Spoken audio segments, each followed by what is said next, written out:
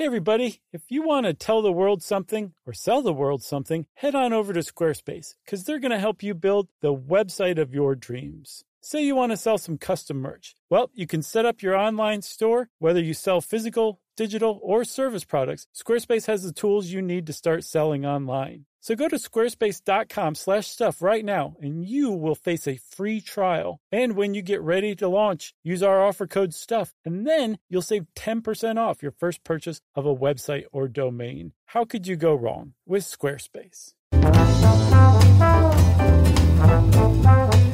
Hey, and welcome to the Short Stuff. I'm Josh, and there's Chuck, and this is Short Stuff, and this is the special Christmas week version of Short Stuff. So for this episode, Chuck, we're going to do a special Christmassy themed one that also you can make an argument is card themed as well. That's right, and we got to give a big shout out to our Stuff You Should Know Army member and old friend, Robert Paulson. Huge. Paulson now sends us Christmas ideas every year as a gift to us, I think. Yeah, he actually says this is your holiday gift from me, so don't expect anything else.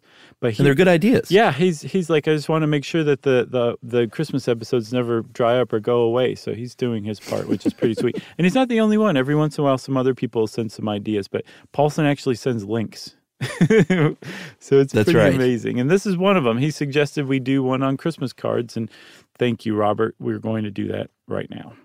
Yes, and also thanks to T-Town, Britannica, Victoria and Albert Museum, and Smithsonian. Mm-hmm. And we need to talk about Sir Henry Cole, one of the early pioneers of industrial design. Yeah, I don't know if he's known as the father of it or not, but he very well may be. He's not. Okay, but he's close. He's we'll call him the grandpappy of industrial design. How about that? The father came after. It's one of those things where, like, you know, he's probably is the grandpappy. So he said that he laid the germs of a style. So yeah, I guess that's not being the father. That's the grandpappy. So that's not the only thing he did. Just doing that would probably be enough to be remembered. But he was like a civil servant. He was a patron of the arts. He was an important figure in the UK in the 1840s, 50s. In 1852, he became the founding director of the Victoria and Albert Museum, which is a world-famous art and design museum. And leading up to that, he was just kind of like a man about town. And he made popular guy? He was a very popular guy, apparently a good person. And he made a lot of friends and acquaintances. And that actually became problematic for him, Chuck, because one of the things that was a tradition in Victorian England was that around the holidays, you would write a letter to your friends and relatives and acquaintances, people you cared about. And that was fine. Like, Henry Cole could have conceivably gotten away without writing letters because he was a very busy guy, and still the Victorians would have considered him polite and genteel. It was a different side of that same tradition that eventually tripped him up. Yeah, you got to write people back, unfortunately. Yeah. And I think we all can identify with an email inbox where you have to write these people back. You can't just ignore these things, and you couldn't back then. You can't now. Mm-hmm. I guess you could, but you'd be rude. So he would get letters, lots and lots and lots of letters, because he was a popular guy. And he found himself in a bind around the holidays because he just didn't have time to get back to everyone. So he invented the Christmas card. Yeah, it's indisputable. Like, he was the guy that did it. And he did it by being a big old patron of the arts. He got in touch with a friend of his, John Calcutt Horsley, and said, "Horsley, you old dog, can you please draw me a great holiday-themed image that I can use to transfer 1,000 times onto cardstock?" And Horsley did just that. He made a very sweet little design. In the middle is Sir Henry and his family, I think a few generations of his family, and they're all toasting and engaging in merriment. Then on the side, they're helping out, like, the poor. And then at the top, it says to : blank. And then I think it said, like, Merry Christmas and Happy New Year from Sir Henry Cole. And there's maybe a little bit of a space for him to, like, write, like, a huzzah or something as well. But that was it. That was the first Christmas card. And he sent them out in the Christmas of 1843. Brilliant idea. Time saver. Although people in Victorian age didn't think it was a little bit of controversy to it, because they were like, you didn't the point of these Christmas letters is you tell everyone what's going on. Right. You catch everyone up on your family, what little Timmy is doing, what little Janie is doing, how bad our alcohol problem is as parents in Victorian England. Sure. What kind of various diseases are going through the family right now. Right. And we get none of this with this card. And he went, yeah, but you know what? You're missing the point. That is the point. I'm thinking about you guys. What more needs to be said? Yeah. Stop being so grabby, so needy. Just accept your card and be happy for once. Yeah. Like today.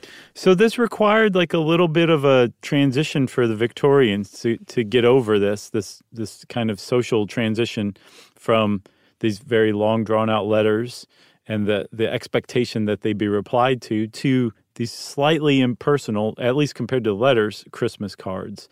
But they actually did finally kind of stick. It wasn't like an instant hit, but by the 1860s, they were definitely there. And they were helped along, Chuck, by a few other factors that all kind of converged together that basically said Christmas cards are it, and they're here to stay, and no one cares that little Todd caught cholera this year. We don't want to hear about that. We just want the beautiful image and the Happy New Year and Merry Christmas well wishes. That's right. And we'll get to those convergences right after this.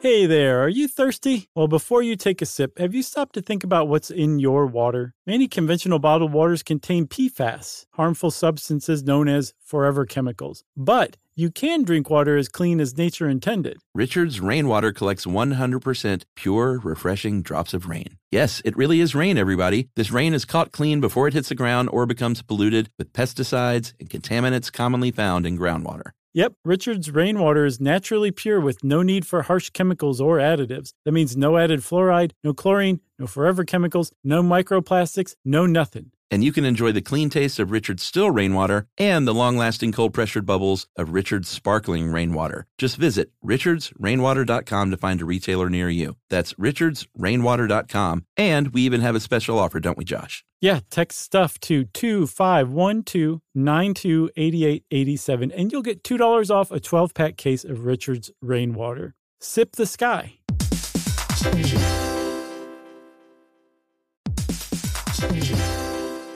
All right, game off. Let's pause here to talk more about Monopoly Go. Because in Monopoly Go, you can team up with your friends for timed tournaments where you work together to build up each other's boards. It's very nice. That's right. And the more you win together, the more awesome prizes you unlock. And there's so much to get. I'm talking about unique stickers that you can trade with friends to complete albums for big prizes, cool new playing pieces to travel the boards with, or hilarious emojis for taunting friends when you smash their buildings or heist their vaults. Plus, Monopoly Go feels new and exciting every day with constantly changing tournaments and challenges, like digging for treasure or a robot pachinko machine. And there's always new timed events that help you win big, like massive multipliers for everything you win or rent frenzies. That's right. There's always something fun to discover in Monopoly Go. So get off the bench and go download it now for free on Google Play or the App Store. Game on!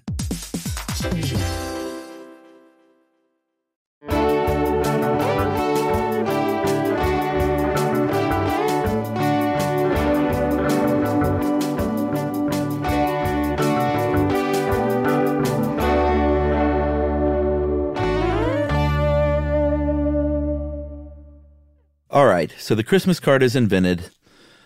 Christmas started to become really, really popular as a holiday in Victorian England. So that all of a sudden was converging with the invention of the Christmas card, which also converged with the UK, or at least Great Britain, introducing the penny post, where anybody could send a postcard for a penny, which was affordable for almost everybody.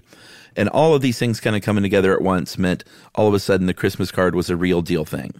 So one thing about that penny post was that Sir Henry Cole himself actually helped get that passed through Parliament, which is pretty neat that he had his hand in that as well. But also one of the other things that cemented Christmas in the aisles was Charles Dickens' A Christmas Carol, like really laid the foundation for how we understand Christmas today. And that book came out the same year that Sir Henry mailed his first Christmas cards back in 1843. So all these things came together. And like I said, by the 1860s, Christmas cards were happening, not just in the UK, but they'd made their way over to the US as well. That's right. And the first American printer of the card was Louis Prang, who was in Roxbury, Mass., and he debuted his cards in 1873, and he also held a design contest. So I think some of these printers were entrepreneurs. They knew how to run a printer, weren't necessarily artists. Right.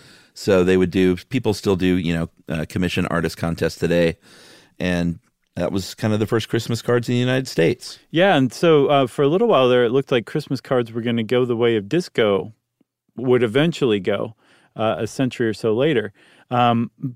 With the introduction of gimcracks, which are also called gewgaws or doodads or whatever, they're just basically little, like a figurine or costume jewelry. I saw somebody explain. They're just a little something you can mail very easily. It says, here's your Christmas present, I'm thinking of you.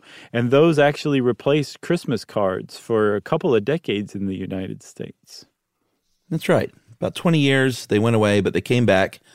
I think once cameras became a bigger thing, you could include a photo of the family, which was a big deal. Offset printing came around. You could do multiple colors. You could do that green and you could do that red at the same time. And it made them cheaper, too. Of course. And then 1915, Hallmark finally comes around and starts making Christmas cards. And they, as well as Louis Prang and other folks, they commissioned works from great artists, including Salvador Dali, Norman Rockwell, Grandma Moses, and Jackie Kennedy. Have you seen Dali's Christmas cards? Yeah, it was pretty. I mean, I love everything Dali does. Yeah, they're pretty cool. One of them is Santa Claus growing out of the snow. It's like Dali doing a Christmas card. It's perfect. Yeah, it's great. But Hallmark also owns the best-selling Christmas card of all time called Three Little Angels that debuted in 1977, which you have almost certainly seen. Because it's still in print today. You can still find it today. But it almost looks like a drawing of some kind of precious moments-y angels, and like three, like they all are praying, but one of them's like got her eyes open and looking at you from the card. But that one has sold something like 34 million copies at least. Woo! It's a lot of copies. That was a gangbusters Christmas card. It's the best Hallmark could have ever hoped for. That's right. These days there are digital alternatives. A lot of people just send either on social media or through email or something. They'll send a digital version because Christmas cards are pretty wasteful. There are 2.5 billion holiday cards sold in the U.S. every year, and that's enough to fill a football field 10 stories high. Wow. And so if you're going to do Christmas cards, you might want to look into not using an envelope. Just use that postcard. If you got to mail something, maybe look into recycled paper. Post-consumer recycling is great. Mm-hmm. Maybe use wood-based paper. Maybe use hemp or veggie fiber. This one's sad. This next one is. Well, you cannot recycle the glossy ones or the metallic finishes. So if you're going to use those are going to go in a landfill. Yes, and they're going to have to be fully replaced next year by brand new trees, which is sad. That's right. Also another one, and by the way, this is from Teatown, which is a nature preserve in the Hudson Valley. Their blog suggested these. The last one is hilarious because it's going to make some really great friends out of the people who you work with throughout the year.